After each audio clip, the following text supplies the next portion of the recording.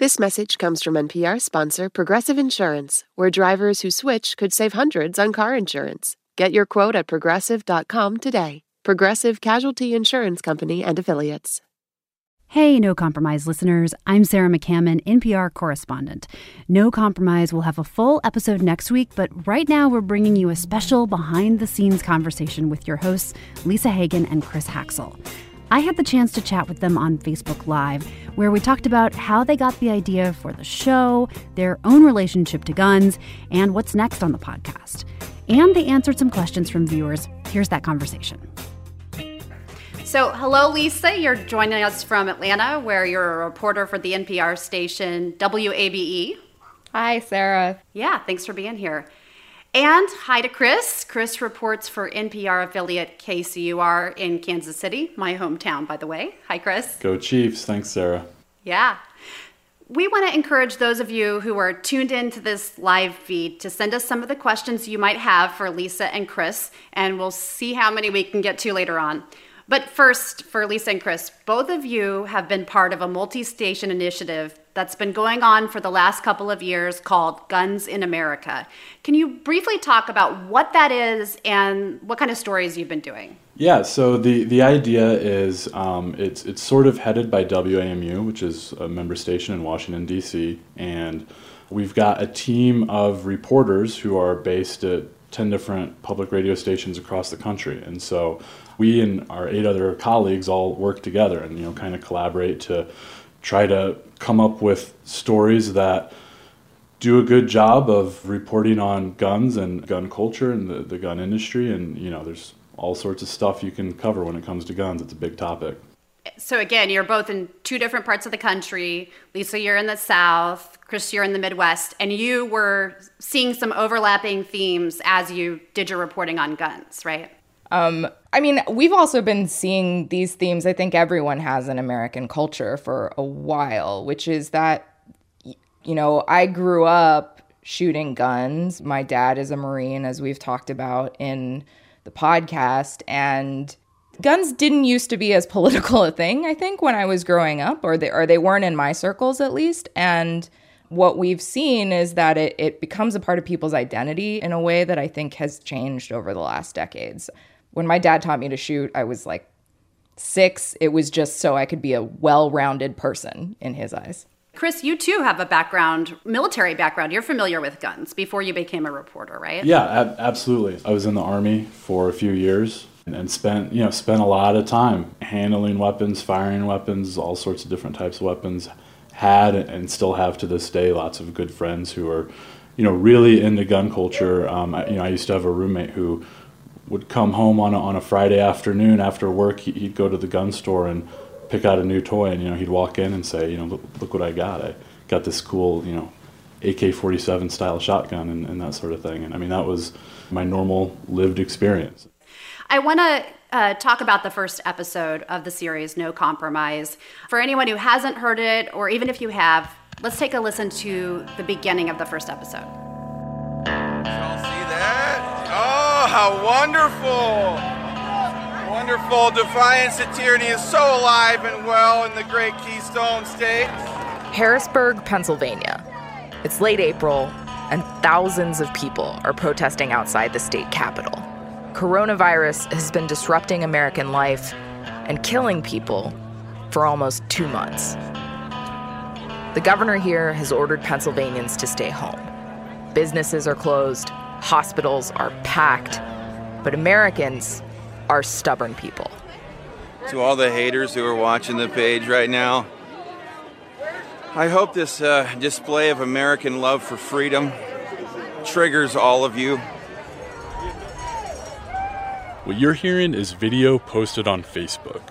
This guy, Chris Dorr, started a Facebook page called Pennsylvanians Against Excessive Quarantine, and 60,000 people joined almost instantly.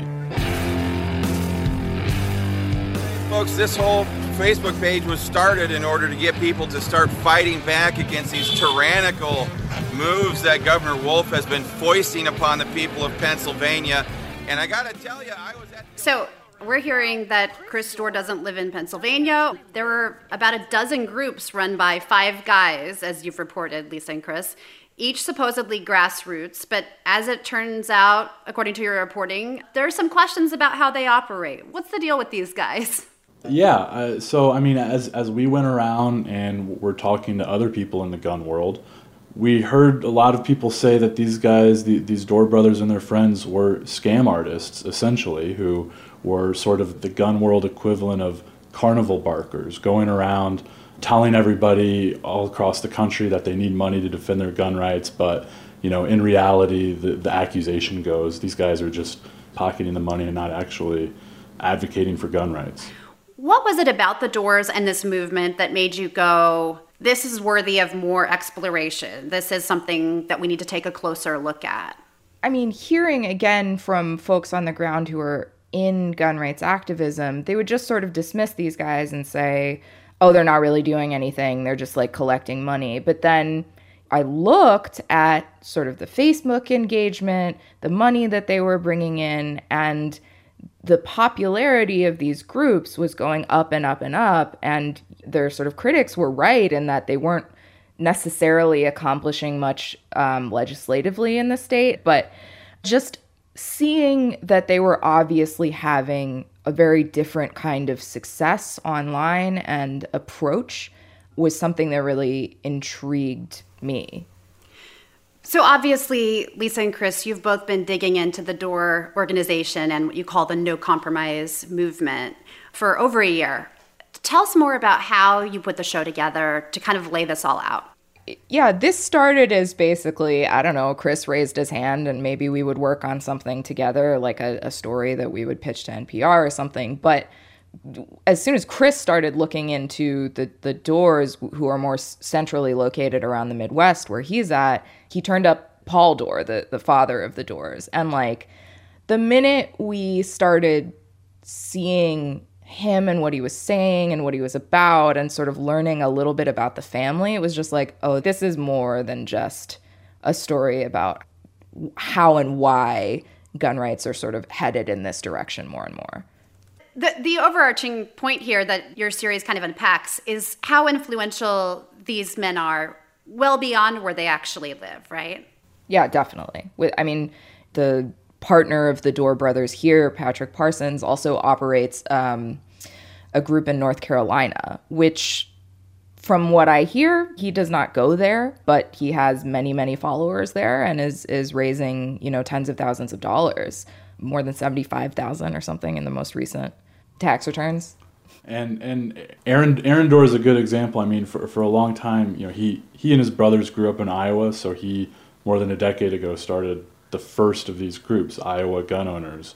But he's also the face of the Missouri Firearms Coalition and the face of Wyoming Gun Owners, and now he's the face of New York State Rifle Association, I believe is the name of their group there. And it's interesting because he and these other guys, they will from time to time visit the state and they'll record videos at the Capitol and they kind of present to their local audience, hey, I'm here, I'm fighting for you.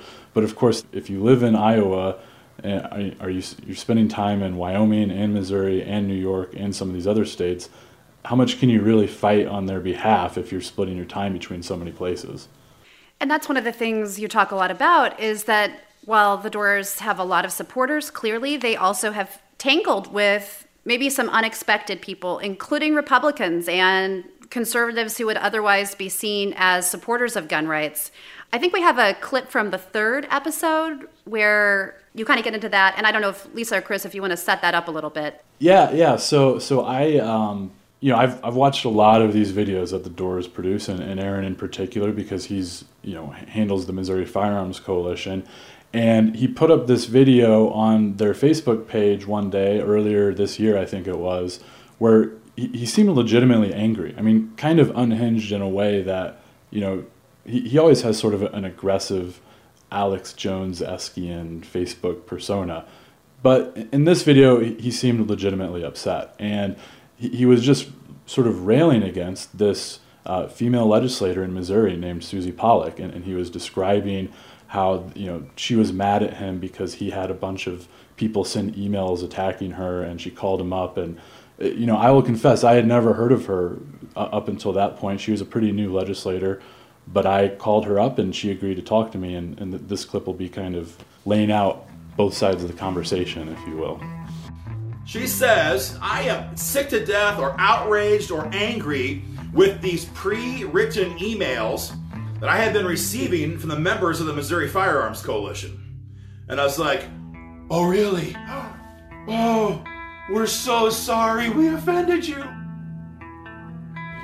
As a female in everything I've done, you have to require people to respect you.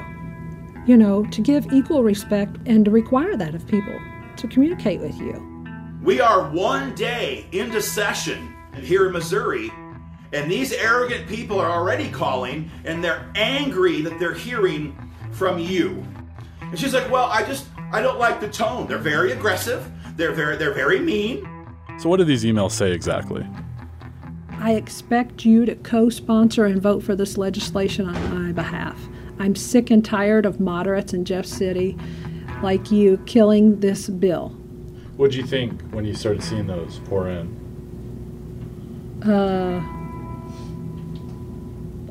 I wondered why they were calling me a moderate.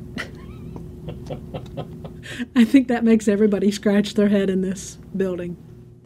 So Chris and Lisa, here again, we're hearing that the Doors and the no compromise advocates for gun rights, as you're calling them in this series, they don't just clash with liberals and gun control advocates, they clash with conservatives and Republicans. Let me just ask you a really simple question. Why? What is their goal here? I mean, it makes sense, right? These are some of the people who are, it's not just Republicans. It's really like some of the most conservative Republicans in a state tend to be the kind of people who are most vulnerable to attacks about their ideological purity. And the Doors and their friends have all these kinds of tactics to sort of try to box people in, I would say. They send out surveys and ask the candidate what their thoughts are on these things. And then they use that in the future, if the lawmaker doesn't do what they want, to sort of bludgeon them over the internet. They like to contrast that tactic with the NRA, which of course famously hands out grades and scorecards, right? So if you are a pro-gun legislator, maybe you get an A. If you introduce legislation that NRA likes, you get that coveted A+ rating from the NRA. Well, as the Doors and their allies say, you shouldn't give someone a public grade because that politician then is going to campaign on that forever. You want to just be able to attack them whenever they don't do exactly what you want them to do. And it's important to say that, like, the main goal, right, is to get people to not trust their lawmakers who they elected. And, it's all about, like, they're lying to you. Things that go on in the government are a lot shadier than you think. We're the only people you can trust. The Doors really lean into that as hard as possible and encourage the feeling. I want to go to some listener comments or viewer comments. I'm in radio mode here, but we're on Facebook Live. A couple are sort of along the same theme here. So I'm going to read one from Heidi, who says, government tyranny is here, and Second Amendment folks are not stopping cops from killing Black people. She says, guns for white guys is what they really mean. And then kind of a related idea from, I believe, Jody. How do the Second Amendment people justify the fact that they abjectly failed to act against the tyrannical government kidnappers in Portland? They're talking about, federal troops being sent to try to push back protests in Portland, of course, in recent weeks. So I think what they're getting to here is the idea that government overreach isn't being stopped by Second Amendment folks, despite the argument that that's what this is about. I would say, what people are getting at is a sense that there is hypocrisy in this movement, right? And that's something that, yes, we have had to grapple with quite a bit.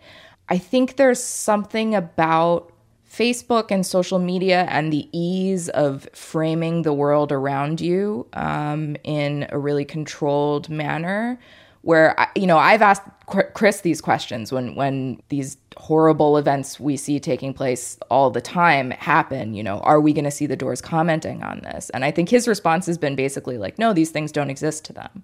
They're not particularly interested in what's happening to protesters in Portland, regardless of the fact that technically it's the same federal government that they vilify doing these things.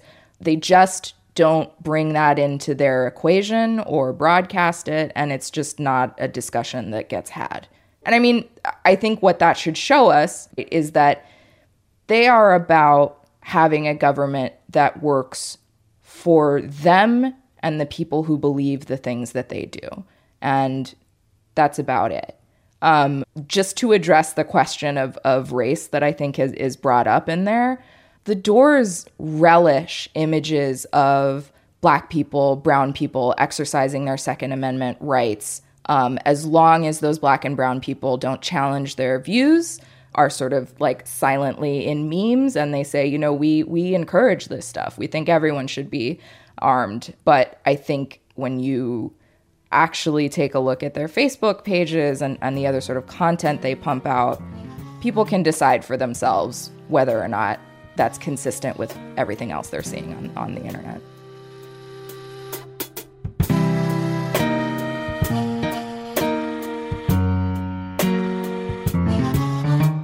We'll be right back with more from my conversation with Chris and Lisa right after this.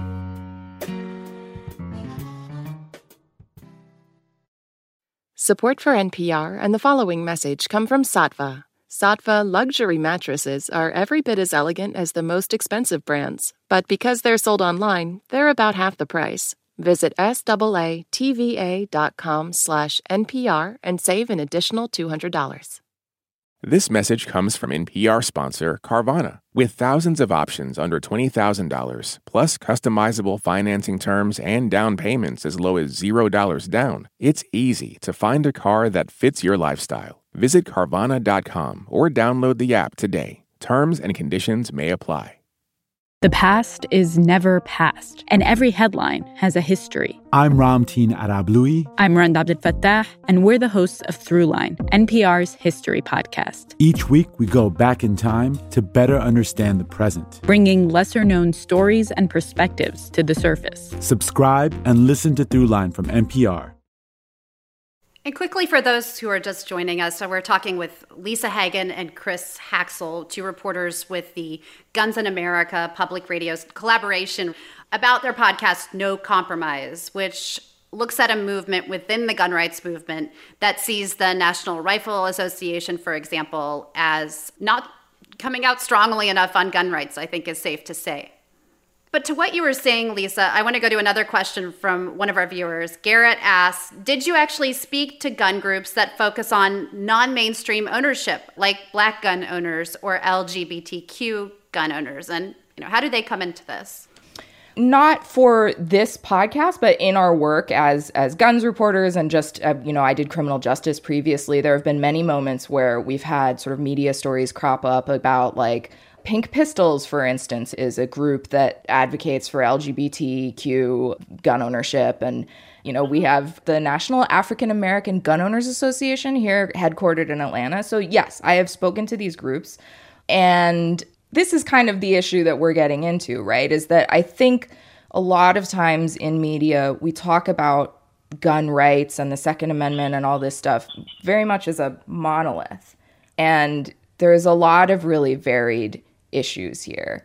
I don't think that the Door pages in particular feel like very friendly places to some folks, but of course there are Black people who are members of these groups. But it feels like the gun rights movement is overwhelmingly white. Is that accurate? That tracks with the statistics we have. And of course, that's the data about the gun world. This country that we live in is pretty limited because we're not allowed to register the names of gun owners or anything like that. We basically go off of a combination of gun sales and concealed carry permits that are issued. And I mean, also in the first episode, if people have listened or give it a listen in the future, they will hear Lisa go to a gun rally that happened in Richmond, Virginia earlier this year in January. And the thing that was interesting about that rally was, first of all, the number of people who went there. It was about 20,000 people. And second was the NRA basically had nothing to do with it. This was sort of what we've termed the no compromise crowd. And I guess, to that end, if you got 20,000 some odd pro-gun people who, in generally speaking, align with this no compromise philosophy. I mean, Lisa, what was the racial makeup of that crowd based on your experience there that day? It was white guys. The vast, vast majority were white men. And that, is what we see about gun ownership in America. I covered that rally for NPR, and I would agree that that was my observation as well. About that day in Virginia, it did make national news because this, of course, came on the heels of Democrats taking control of the Virginia legislature. It came several months after the shooting in Virginia Beach that took the lives of 12 people at a municipal complex, which is, I'm here in Virginia Beach today. I covered that as well. And that particular rally drew so much attention because, one, it was so large, and there was a lot of anger about some of the steps Democrats were taking in Virginia toward gun control. And as you said, it was not an NRA-sponsored event, which I think I found surprising. I was, a little confused by that at the time. There was a lot of fear that it was going to be violent. There were threats and comments from a lot of extremist groups, and a lot of steps were taken to try to enhance security, including closing down many areas around the Capitol. It didn't turn out to be violent, but it does bring me to a really big question I have as I listen to this, which is, where is this movement going? You talk to some of your sources in this series, No Compromise, about the possibility of violence breaking out in the U.S. Is that something they envision? Is it something that they want? Well, some people who follow the Doors and like the Doors, as people may hear in episode 2, are, we interviewed Carolyn Ricker, who is a stay-at-home mom who watches these videos when, she's sewing and knitting, and she sends emails to her legislators and she calls her legislators, but I don't see her, for example, as someone who's ready to pick up arms. At the same time, we do see at times members of militia groups trying to recruit people in the comment sections. And a couple of the people I spoke with in Missouri are involved in a militia. And so, it's always tricky, even if you get into people who are in a militia. They say they're ready to pick up arms, but there are different categories of that, level of dedication, and everybody has a different idea in their head of when is that moment to pop off, as we heard in episode 1. And so, it's, the overall number of people is, I think, impossible to calculate, and a lot of them don't even know themselves. But, if you go back to the 90s when the militia movement really was kind of in its, at least initial heyday, we'll see what happens over the next couple of years. But, it really took one guy to have made the decision to do something, Timothy McVeigh. And so it's, on one hand, the actual percentage is really low, but even if the percentage is really low, you still get someone like Timothy McVeigh popping up. I want to talk also about we've talked about the influence of this no compromise gun movement that's very, grounded in social media, also very active in several state legislatures, sees the NRA as too weak on gun rights. But I also want to talk about who's influencing them. You delve into that in episode 4, and you talk about this Calvinist Christian philosopher and writer, the late R.J. Rushdoony, in the most recent episode. Who is he? Why is he important when it comes to guns? So R.J. Rushdoony was a theologian who was a very prolific writer. And so if you think about just sort of leaders of religious movements, oftentimes they're, very charismatic speakers who build mega churches or that sort of thing. This guy wasn't that. He was the sort of guy who would sit in his office on a typewriter and just punch out, 500-page books. And he wrote like 50 or 60 books over his life. And he created, essentially within the world of very conservative Calvinist Presbyterianism, created sort of this movement known as Christian Reconstructionism. he had a lot of, basically that this idea believes in implementing Old Testament biblical law. And the word Reconstructionism comes from the idea that they believe they need to reconstruct society to conform with their view of what the kingdom of God should look like in order for Jesus Christ to return for the second coming. And it turns out, as people would hear in episode 4, the father of these Dorr brothers, who we've been exploring with these gun groups, is himself very much into the Christian Reconstructionist movement. He sort of converted or had an awakening in the 1980s, and he raised all 11 of his children, kind of protesting outside of abortion clinics, and they were all homeschooled, and they were all raised in this very, kind of strict Christian Reconstructionist philosophy. And so we start sort of looking at the Dorr brothers and this, all of the work they do through this lens. We start to see a lot of connections to Christian Reconstructionism. And just to pop in really quick with a couple of definitions. So we talked about Calvinism. For those who aren't nerds about religion, that's a division of Protestant Christianity, which of course split off from Catholicism about 500 years ago. Not all Protestants are Calvinists, certainly, but it's an influential stream of Protestant thought.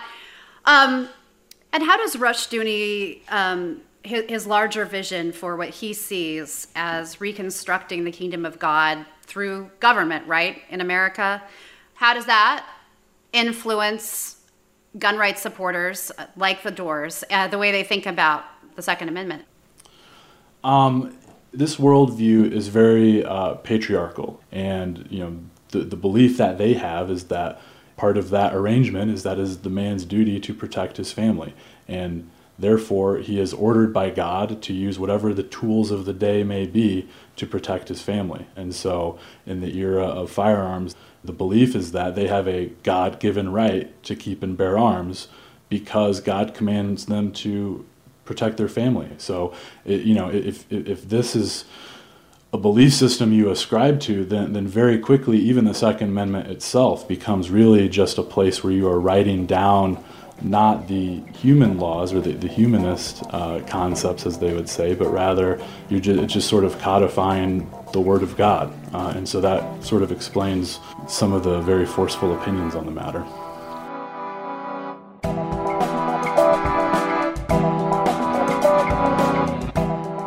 More of my Facebook Live conversation with Chris and Lisa just ahead.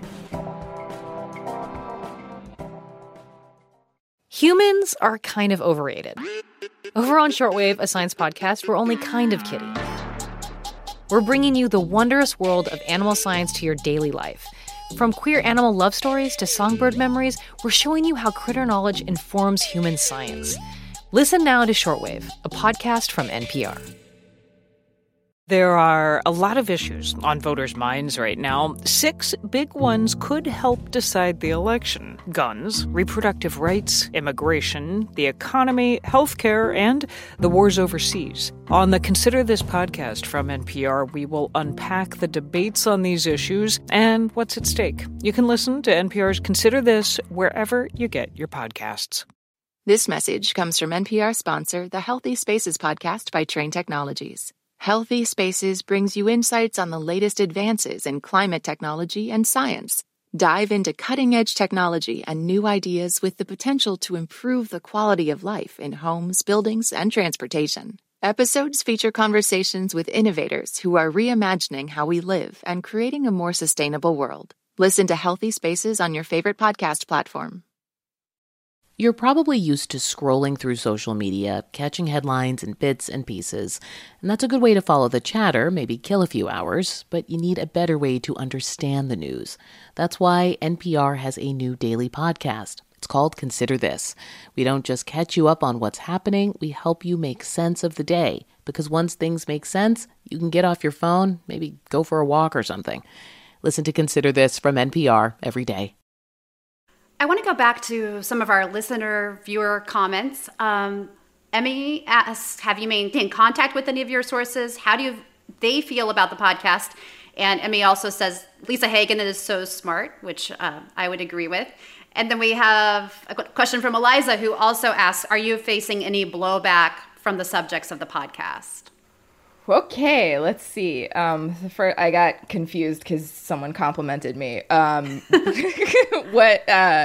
first question was, have we heard back from any of our sources? Right. This is a story that came to us from gun rights advocates, from people who are the most pro Second Amendment folks that I know in my work. And we wanted to make sure that we were going to honor the fact that they trusted us to talk to us and let us into this world.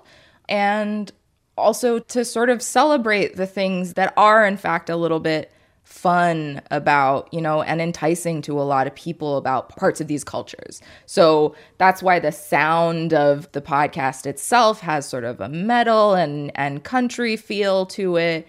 It was just really important for us, and has been all along, for us to write this in a way that would be open and not alienating to people who own guns and care very deeply about them. So far, it's gone pretty good, I would say. I've gotten a lot of nice texts from people just saying that we're nailing it. There are plenty of comments on the internet saying that we are not nailing it, but I also think that comes with the territory. But as far as I know, I haven't really made any pro-gun folks that we've talked to particularly angry with our coverage. Yeah, it's all been positive in terms of the sources. Now, if you're talking subjects, of course, the doors themselves. We were curious coming into this kind of what their reaction would be, because they are very prolific on Facebook and make lots of videos. And in the past, even when articles have been written about them, they would sometimes come out with a Facebook video where they read the whole article and go line by line and, present their perspective on why the article was terrible and the fake news is out to get you and that sort of thing. So far, we haven't seen much reaction. I mean, there's been they try to do a little bit of fundraising off of it, I think. But we haven't gotten any, direct contact from them, and they haven't made too much of a public comment. I think maybe they're waiting to see what comes next. Speaking of what comes next, in episode 5, you are going to really grapple with some of these serious issues we were talking about, the issues of race that intersect with this movement. And I think we have a little clip of tape from the next episode. So-called assault weapon that we hear about, the AR-15 or the AK-47, those guns are good in their place, and they're especially good for defense, but not for 200 yards taking somebody out. You really would want to get another kind of gun. I appreciate Larry coming back up to speak. We might have him again. Thanks for the opportunity. I'm going to have right on his heels, and we'll just leave it right on the same tape if my technician can do it.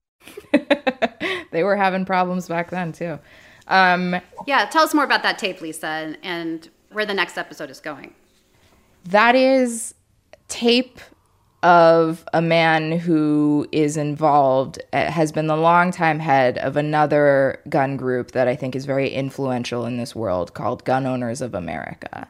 And I don't believe that is tape that many people have. We got it through some special circumstances, and the context in which Larry Pratt is speaking is very, very important to the substance of the next episode. And I think, we always knew that we were going to have to talk about some of the history of where this movement itself, the No Compromise movement that which is what we call it, came from, and what kind of folks they were associated with.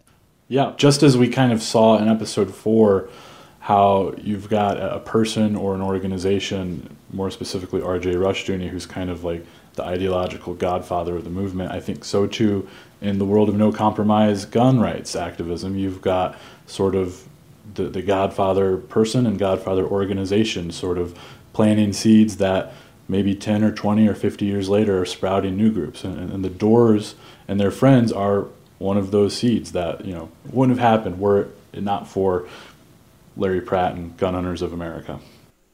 We need to wrap up soon, but before we do that, I just want to end by asking you both another question from one of our viewers who says, what are your hopes for this podcast? Do you think it will change the gun conversation in America?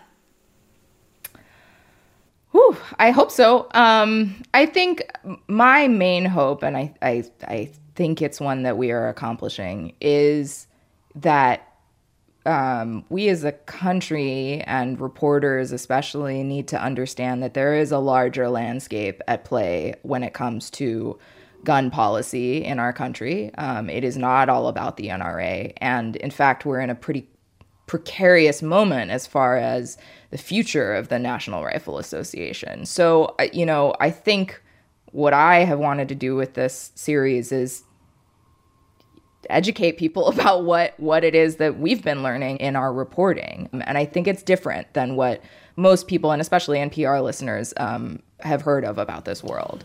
I think also this is something, we haven't gotten to the point in the series where we are really exploring this yet, but if people keep listening, they will come to understand that there are lessons to be learned in how the doors in their ilk operate and in how successful they've been, whether success means legislatively or raising money or just getting a bunch of people fired up on Facebook. Regardless, their tactics work, and an examination of their tactics can give you an idea of how these tactics may be applied to other issues on both sides of the spectrum. Even if people don't think they care about the gun rights issue itself, this applies to an issue they probably do care about. Yeah, and one last thing I would say is just that our hope with this series has definitely been to reach gun-owning audiences, people who care about these issues, and show that, yes, even NPR reporters can do a thorough and fair job of covering some of the issues that are real and occurring on the right. Well, thanks for this conversation. I've been talking with Lisa Hagen and Chris Haxel, the hosts of NPR's new limited-run podcast, No Compromise. There are already 4 episodes out and a few more coming in the next few weeks. So if you haven't heard it, I encourage you to go to npr.org or Apple Podcasts or wherever you go for your podcasts and just check it out. It's a fascinating exploration of a movement that I know I was not aware of. So Chris and Lisa, thank you so much for your time. Thank you, Sarah. Thank you, Sarah, and thanks for watching this, people.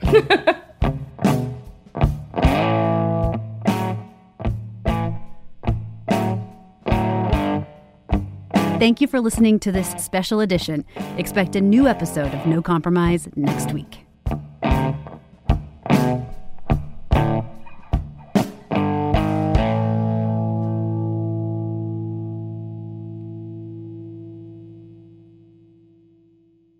This message comes from NPR sponsor BetterHelp. When you're carrying around a lot of stress, therapy is a safe space to get it off your chest. If you're considering therapy, give BetterHelp a try at BetterHelp.com/NPR to get 10% off your first month. This message comes from NPR sponsor Betterment. The drama of having an enemy-turned-lover is never chill, but your investing portfolio should be. Betterment is the investing app that lets you be totally chill about your finances. Their automated tech makes it easy to get in the market and stay in the market. Save the drama for that moment when you realize your mortal enemy is actually your soulmate. Betterment, be invested and totally chill. Learn more at Betterment.com. Investing involves risk. Performance is not guaranteed. The economy right now is bewildering, impenetrable, inconceivable. Not when you have the Indicator podcast in your ears. In under 10 minutes every day, we simplify the complicated news, like... How does inflation drop? What the heck is a SPAC? Why are trendy little high-fiber sodas suddenly dominating store shelves? And more. Listen to the Indicator from Planet Money and NPR.